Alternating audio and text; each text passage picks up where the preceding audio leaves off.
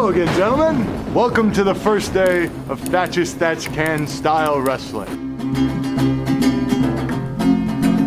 There's a lot of glare coming off that dome of yours, squirrel nut! What does WrestleMania mean to Brock Lesnar? It's a day that I get to show up, kick somebody's ass, and get paid to do so. Crying out loud, we can't use a thing with you swearing like that. I don't give a damn. I came up here for a purpose to prove some son of a bitch and thing. And I'll tell you what I came to prove, that Lawler didn't have the guts. I'm back.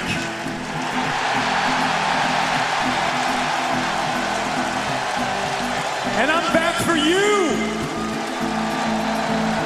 I'm not gonna lie. I'm back for me, too. Hey there, folks. Welcome to We Don't Know Wrestling. My name is Sam Damasio, and I will be your host for this evening. And I'm really excited for what this episode is going to be. It's going to be a solo episode, and for the foreseeable future, that's probably what this show is going to be. Typically, in the past, this has been kind of a 2 or 3 panel situation, as it may be, where it's sort of a back and forth about kind of current happenings, things that really just generally interest me, selfishly. And I haven't done a real episode of this in a while. I've done a lot of Desert Island comps, which I've really enjoyed. And I will continue doing those. I still am aiming for 5 to 6 more this year. I think they're going really well, and I've got a couple guests lined up that I think are going to be really tremendous.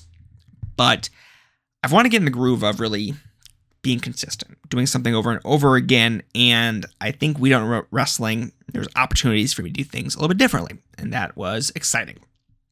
So, some changes to the format. First of all, this podcast is also going to go up on YouTube, as I try a few things that I haven't done in the past. Do a little bit of a video component. Don't worry, audio is going to be perfectly fine. There's going to be nothing you're really missing out of, other than some visual cues that I'm just trying out for my own input there. So just kind of say, hey, if you're listening to this and you'd rather watch on YouTube, feel free. But otherwise, don't worry, this is going to work out perfectly fine. The other part here is I really like talking through things. I don't think I can really do my best thought process when just writing things out. I don't think I really go through the mental process, as it were. I think that doing the podcast has always been beneficial for me. So even if at the end of the day, this is not listened to at all, that this doesn't really work for most people, that for me and my kind of way I approach wrestling, this is going to work. This is going to be helpful. So I'm excited for that nonetheless. And yeah, this is the first episode of this. So this is going to be kind of a test. I'm really getting to the workflow of, hey, how do I do a video podcast where I'm not doing a webcam situation and I'm not just doing a flat title card and that's it. So I don't know what this is going to look like, and I don't know what this is going to sound like, and I don't know if this is going to be interesting. So that's not a great sales pitch, but I'm excited. So I'm hopeful that you stay with me as we go here. So with that, let's get started with what am I watching? Over the past few days, specifically, I've really started to watch some of that recent Zona 23 stuff that's been posted on IWTV, the Festival Extremo. It's been pretty great.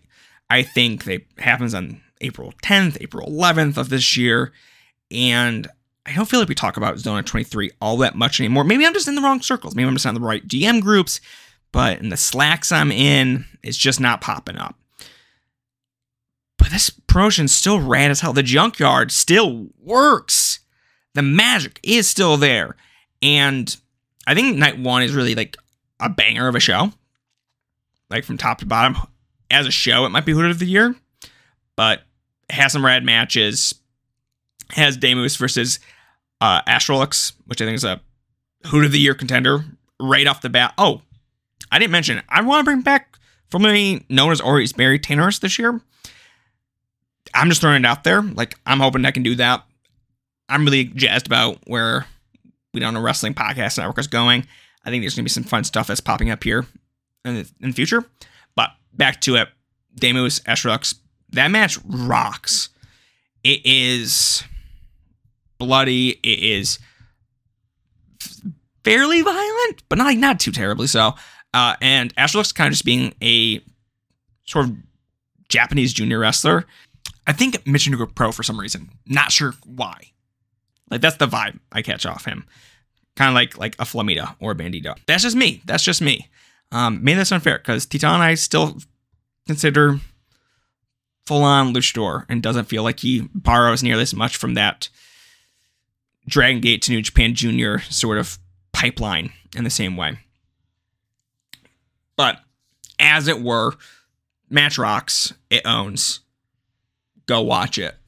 Also, Flystar versus Crazy King. It's a fun match, but really, there's a DDT that Crazy King does to the dirt that looks just sick. And there's also an aerosol can that gets sprayed with fire. And I'm like, oh, that brings me back to the days in high school when we used to spray each other's sleeping bags with Axe body spray and light them on fire. The good old days, as it were.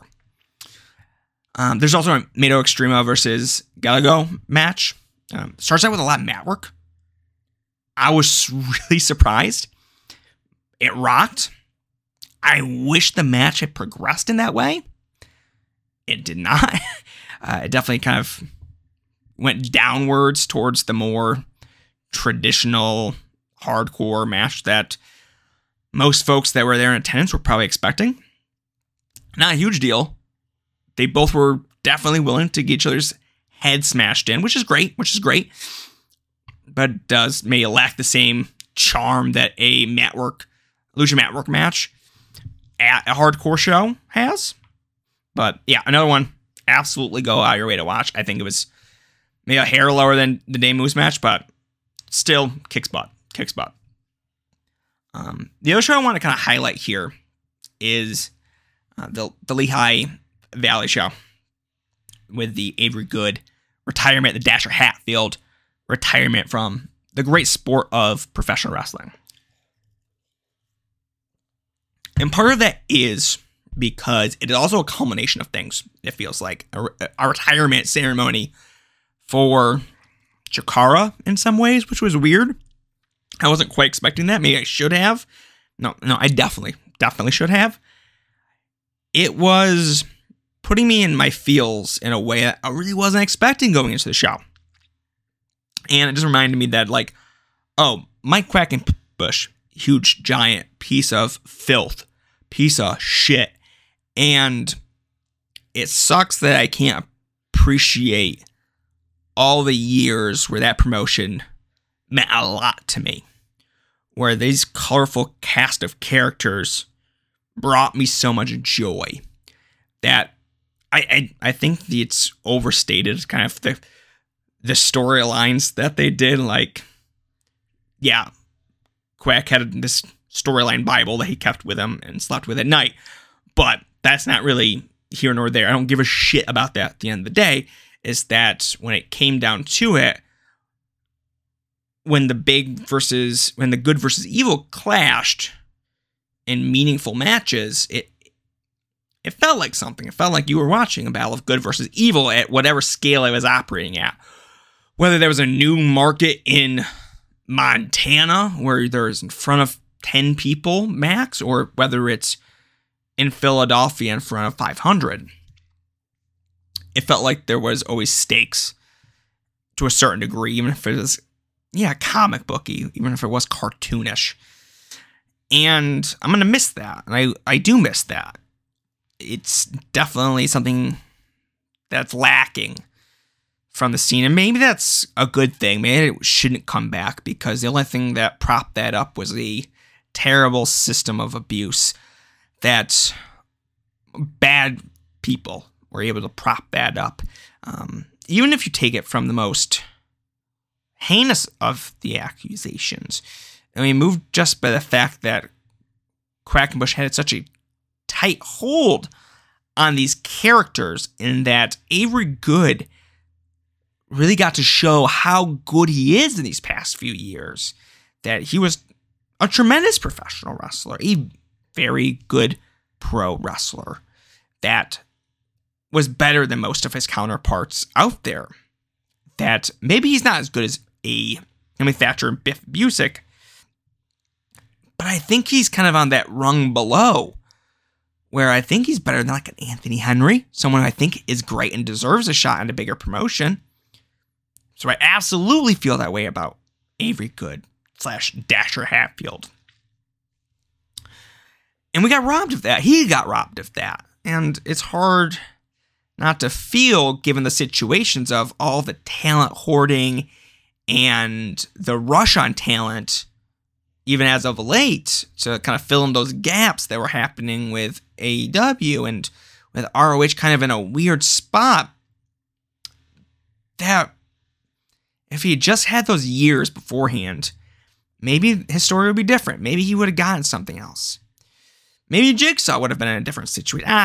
Probably not. He had that ROH run and it didn't really do a whole lot. So, bad example. But like, Eddie Kingston got to be the Chikara wrestler that wasn't a Chikara wrestler. The Chikara wrestler for everyone else that everyone could vibe with. And then you have Claudio, but that doesn't really count since he was everywhere else at that time.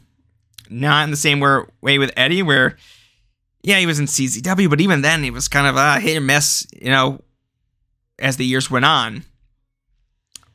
So it just feels off that promotion got to take away the careers of folks. Yes, they also probably gave careers to wrestlers who wouldn't have had them otherwise and put them in positions where they wouldn't have been seen otherwise.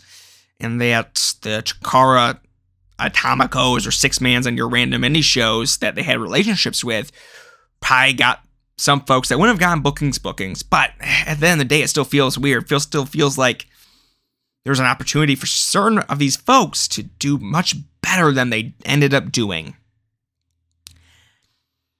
That said, kind of on the whole, the show was fun. I didn't watch the whole thing, but like the bits I went through the whole thing, scattershot. It's like, okay, the vibes are there throughout. I think the Cheeseburger World Famous CB versus My Young Jay Lee match is a real fun opener. That it's just got a nice crowd that's really into it. The setting works. It's in a brewery. And everyone just looks like they're having a great time. And that's kind of what I miss about professional wrestling. Hey, folks are having a good time, but also it's fun wrestling is happening at the same time. It's not cornball shit. Yeah, and I think the 5-on-5 tag that happens later in the show with Jakob, Frightmare, Murloc, Weber, Hatfield, McCoy, like, it's a fun match. Like, I don't think it's great, but it felt like something that would have been on a B-tier Chikara show in a not negative manner. Something that has its place and doesn't feel like it has its place in wrestling, independent wrestling right now, because no promotion is really giving an atmosphere that feels family-friendly fun. It's either drunk fun or serious wrestling. I have no problem with drunk fun. It's a different vibe. It's a different vibe entirely. And I wish I thought the Touchdown versus Avery Good match was better than it was. I thought it was good, but it wasn't. It was a great moment, but it wasn't a great match. And it feels like a bummer to me to say, because it's Avery Good's last match. It's the last one he's going to have. But at the same time, like, there's no... That rivalry was like an important part of that end stage Chikara, right before like the peak hit. Like, it was an important part, like, no doubt. And it was great to see Mr. Touchdown back, because it was like a friend coming back just to give his pal one last go. That this will be their last hurrah. There'll be nothing left for either of them after that night. And it was fun. It was enjoyable. It was meaningful. And then when Avery Good's kid, when you see it on Twitter, Avery Good's kids come in after the match yeah, that's wrestling. Like, you don't see careers end very often. You don't see someone that's that good hang them up because, hey, the opportunities aren't coming in the way they should. I need to draw the line. And he did. And he got to do it with a good friend, with another good friend, Bryce Rensburg, in the ring with him. It was special. It was different. And it kind of goes with some of these Chikara folks, these ex-Chikara folks, say, it's like, hey, we were part of something special, and it sucks that this terrible person had to not just be a part of it, but be so fundamental to it, because it was meaningful to us and it was meaningful to people, and Chikara had a community of folks around it. I think now seeing what the GCW community is, they weren't so horrendous. But maybe I've just set the bar so terribly low with the GCW scumbags out there that's what I think. I don't know. I can see my Chikara DVDs right now hanging out on the shelf. And if I pop one in right now, I'm going to have a blast. And I wish, well, maybe I won't have a blast actually, because there'll probably be enough people there that make me go, I hate myself. But neither here nor there, I guess. It's complicated. And I have weird feelings, and I just wish I could have all the good feels without the complications. Maybe one day, someone will figure it out. Indies are in a better spot than they were 5 years ago. Maybe there's an opportunity for someone to figure it out. I don't think it's going to be... are they going to say LVAC? I wasn't listening to commentary, what they said. I'm calling it LVAC, which doesn't make sense because Lehigh Valley definitely should be together, but it's LVAC to me. Anyway, that's what I've been watching. This is the news. Moving on to news. Here we go. So first up, shit news. Just horrendous. Circle 6 has booked Zach Wentz, a man who was recently accused of domestic abuse by his wife, Kimberly, and who then proceeded to post photos of him with a Hitler mustache on. It feels gross for this new promotion to instantly get into bed with this. And I guess it just sucks. I think Circle 6 I'm done with them officially. So quickly. They haven't engendered any goodwill. So, other than say, hey, what the absolute fuck? That's all I'm going to say. Moving on. Willie Mack is done with Impact Wrestling. And I only wanted to bring this up because it just feels like Willie Mack's career is sort of a bummer. I've talked about Avery Good, and it felt like he lost his career, or maybe just didn't put it together all in time. Who knows? But Willie Mack never was going to have the opportunities to be a big name star. I don't think he was ever... He had a great PWG run. He's worked his way up from being the kind of the local talent to being in sort of more main event sort of situations, but he wasn't ever the guy. And it's unfortunate because he's such a fun professional wrestler, and it's been so great that he's been able to find a home for Impact Wrestling. I don't think there's a spot for him anywhere else. I don't think he's going to find a spot in WWE or AEW. I don't. Given his booking in PWG, I'm going to say he was not particularly close with the Young Bucks. So I don't think that's a spot for him, nor ROH.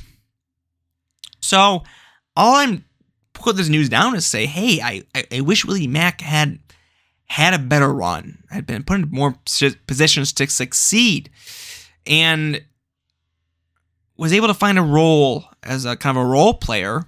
Ugh, I can't believe I just said that. As a role player in one of these promotions. But it is what it is at the end of the day, and I get that Impact Wrestling probably isn't going to be a well-paying gig, and that the X Division is maybe not the place for Willie Mack of all people. Maybe MLW will be a home for him. I could see that being a tremendous fit. Willie Mack versus Jacob Fatu or Hammerstone, that'd be a blast.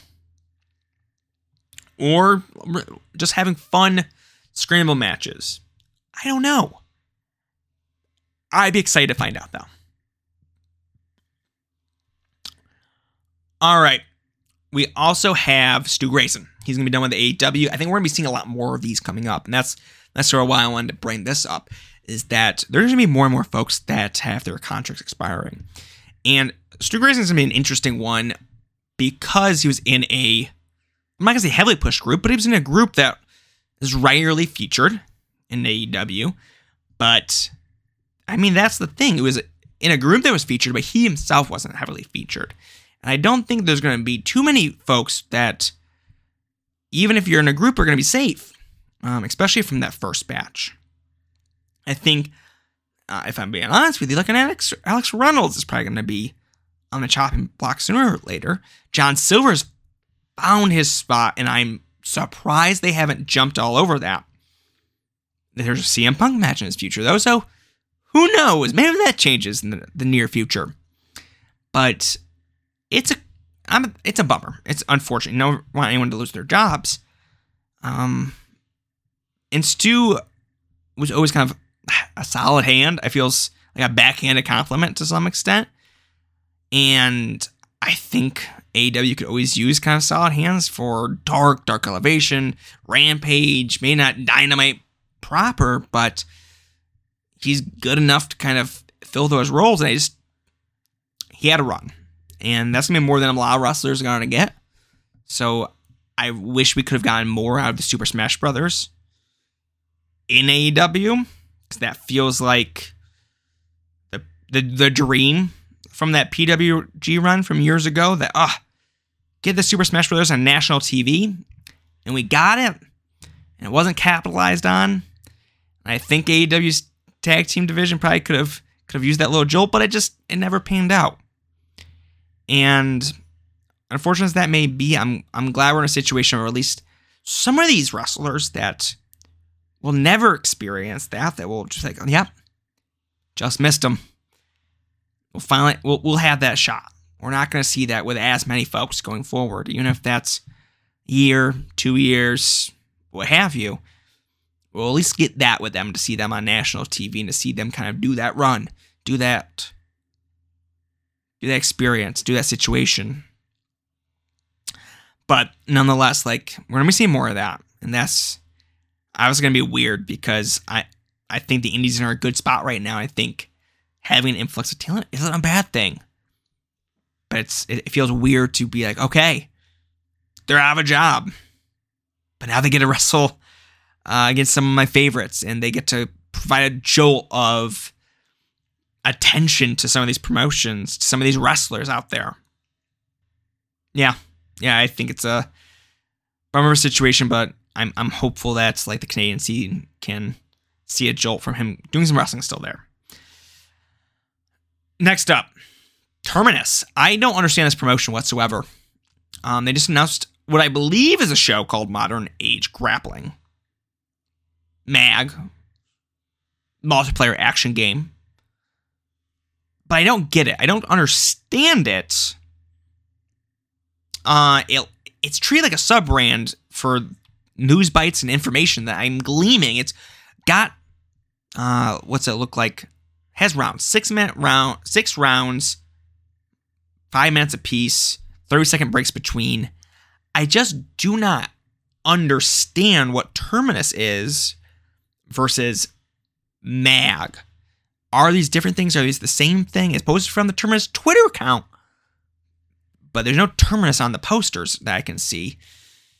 So yeah, I don't know what that's going to be. I'm interested because I love rounds. And I know the Terminus stuff had that going before. But I'm interested. That's all I'm going to say right now. I just want to call that out because of the absolute freaking confusion that Terminus is giving me right now. All right. Last bit of news. It's not really news. It's just because I want to talk about it, I guess. Malcolm Bivens, formerly known as Malcolm Bivens, Stokely Hathaway, was at, I don't know, stand-up comedy club? I mean, not stand-up comedy club. Doing stand-up, I guess is what to say. And he gives the most utter roasting to a promotion that does not exist. Absolute evisceration. I love it.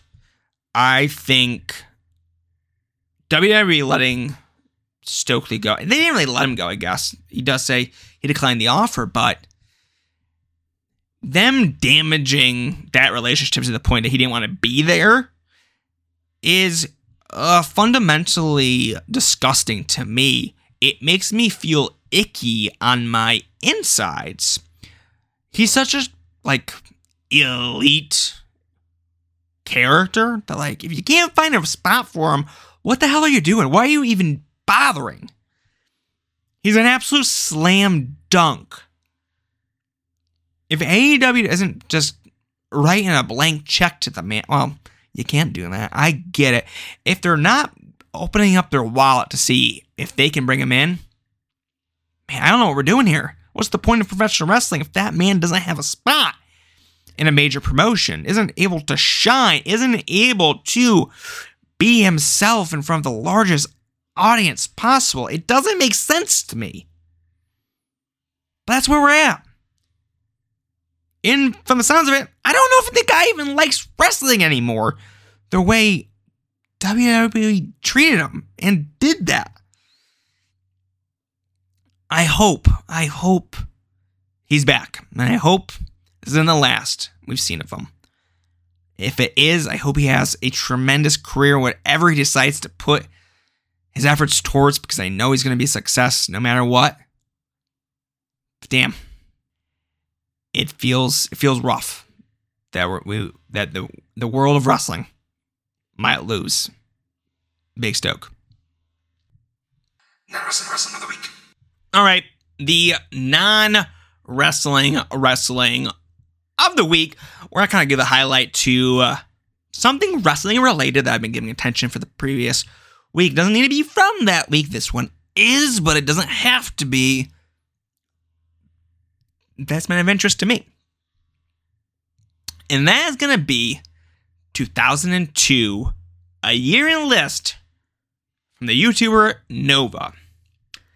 Now, I will say up front that this feels very influenced by Joseph Montesilio, good friend of the network. It was an episode of Desert Island Comps. Go listen to it. Incredible YouTube wrestling video essayists, and Nova kind of grips a lot of that form, but with his own insights, his own editing techniques and whatnot, and he brings a lot to the table as far as just having interesting opinions, which is something I value, even if I don't agree with them across the board. Very few of them, if I'm being honest. I appreciate someone putting themselves out there in such a way and doing it in such a way that is exciting. I love the good video essay, and I love Joseph, but give me more. Feed me more. And obviously, he also pretty much takes the title.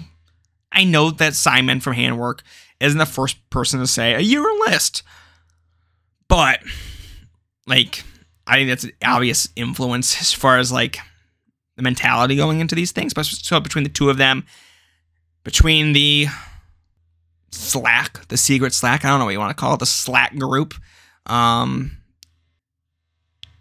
shadows, there's obvious influence there. And obviously, I think you should give that a watch. 2002 is a really interesting year in pro wrestling. I think everything, all those kind of aughts would be a fun watch. He's also done 2017, which is another kind of interesting one, because obviously it's in that gap between, okay, it's not COVID, great, but also it's a dearth of some of the indie scene and whatnot, but there's other good stuff going on more of a higher level, so definitely give that a watch as well. But yeah, I think it's really good viewing. It's 49 minutes, so it's a chunkster, but I'm a chunkster too, so go for it. I also wanted to give a call out to Quentin and Tim R. with Dave Musgrave. they have a great episode. It's one of the more evergreen episodes. So if you listen to this week, you are not behind. It is a great episode. Dave Musgrave, the man, the myth, the legend from wrestling culture, a influence to a lot of us, I don't know, mentally unwell wrestling fans now, who have the brain disease for looking at wrestling critically.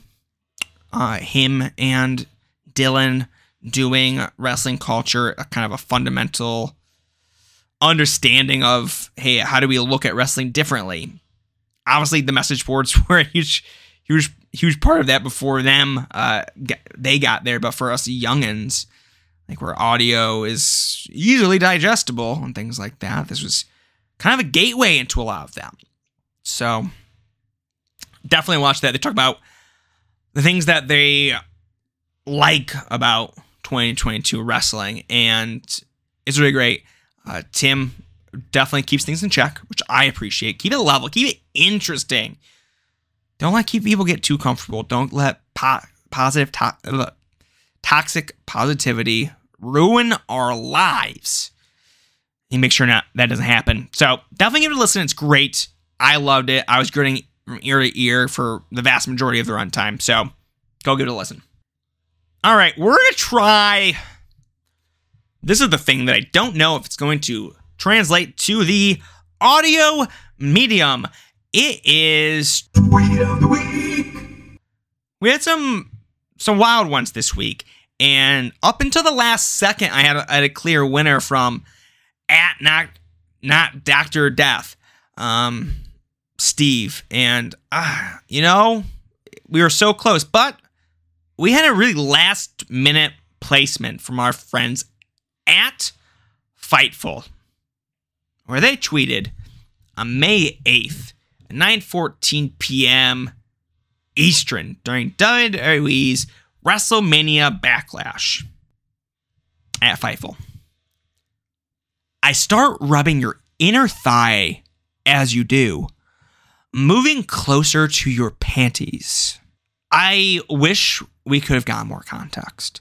I wish we knew who this was supposed to be towards, because I know the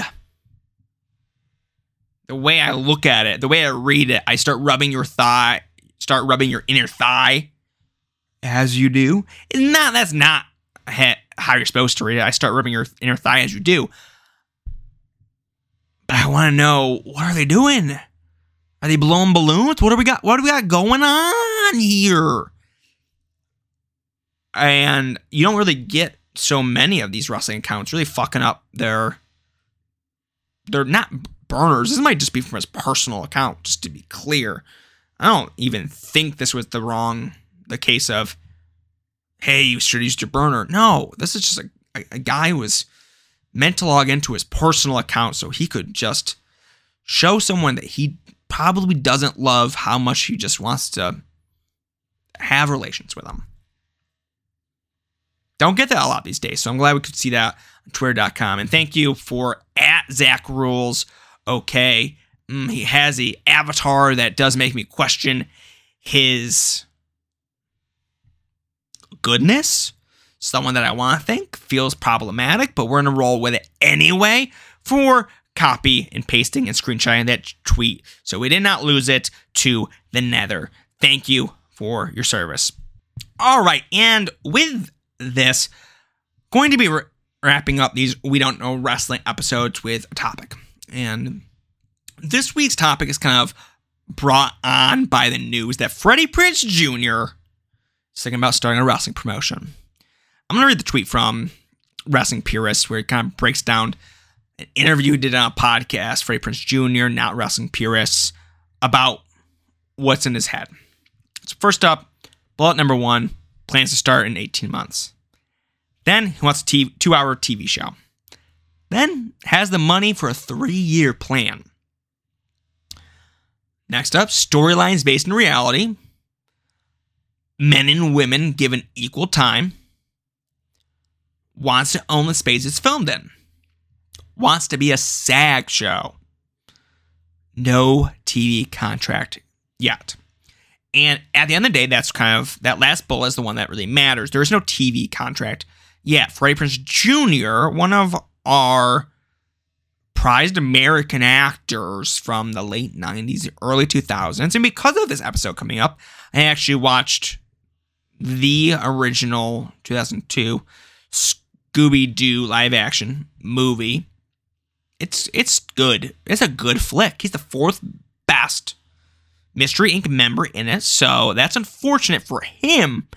But also, it's all bangers all around in that cast. So honestly, what are you gonna do? What are you gonna do?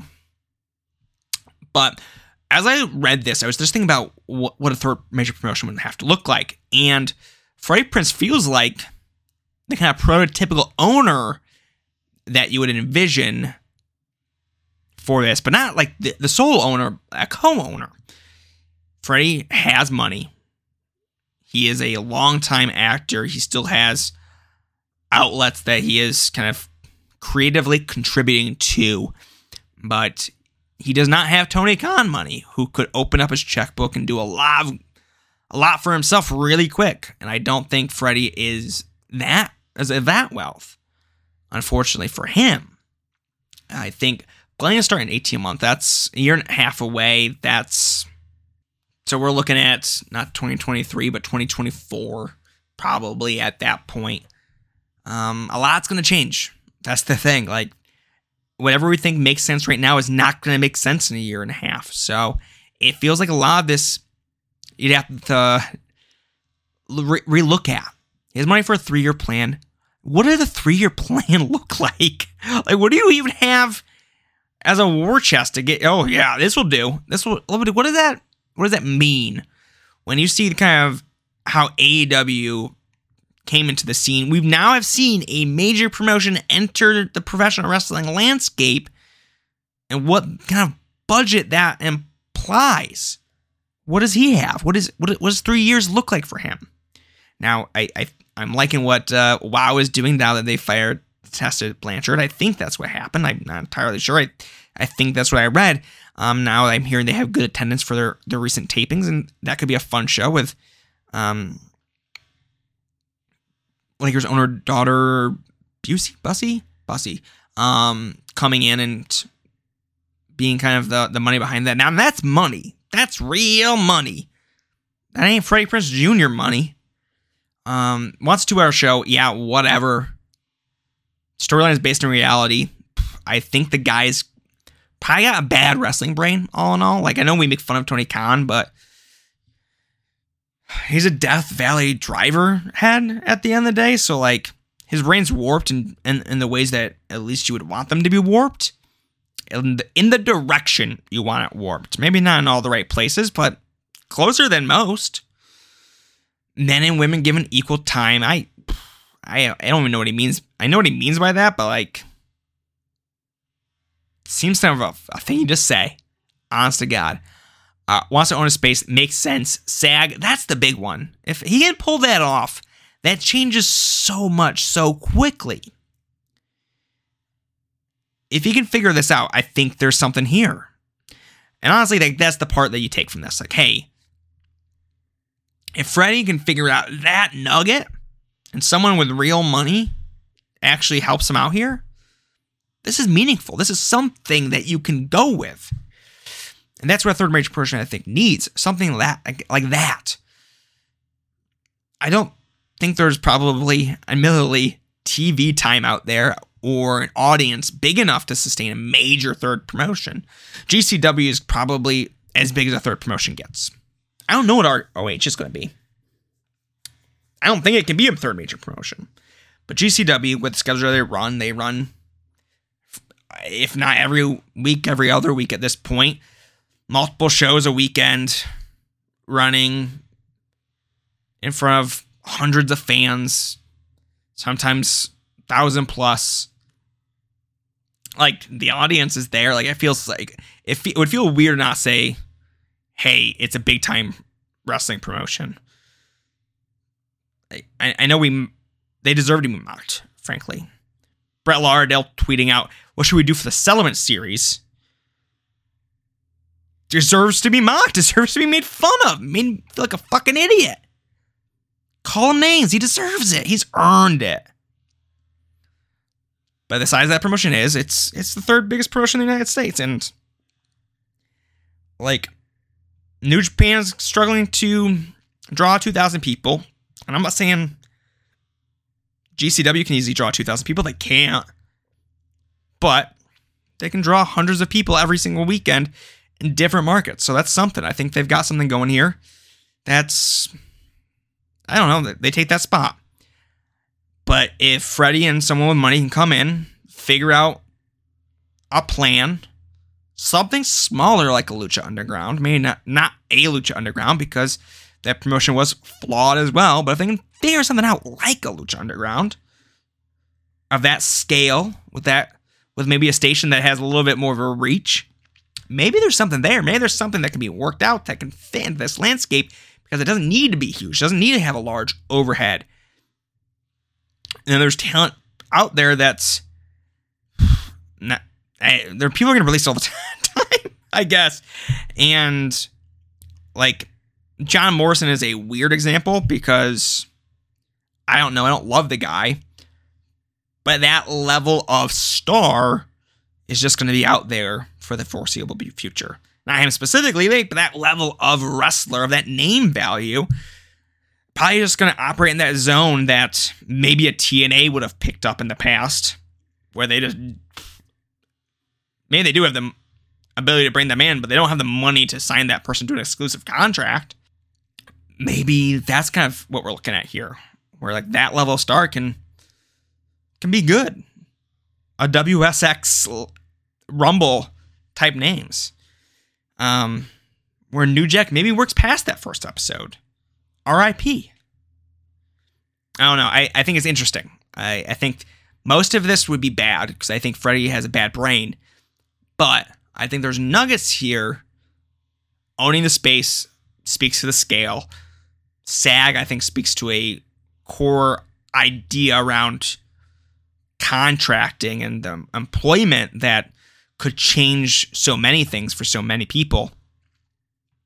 So yeah, I think, I guess I'm getting to Freddie's specifically, and I want to talk a little bit more broadly about having a third major promotion, but I think there's going to be that thing where you just have to find the nuggets that make sense and a scale that makes sense. Because seeing the success of AEW, someone's eventually going to think, hey, there's money to be made in professional wrestling. We can do this. We can make it work. And maybe it's, I know Jeff Jarrett's just looming out there, just waiting to get in there and make a play. And maybe, but he can't team up with Freddie without the money guy or the money woman or the money person, I guess. Yeah,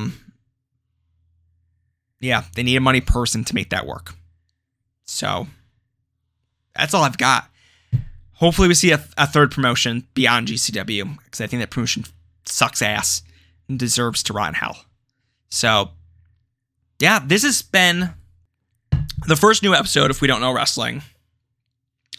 I hope you enjoyed it. Go follow us at WDKWPN on Twitter. And leave a like, review, subscribe on iTunes. Your podcast app of choice. I just made a link tree for our Twitter. So go find where you want to listen to the show. Listen to it, leave a review, tell your friends about it, about the network. We got some good stuff coming up. I'm excited for it. So once again, thanks for listening.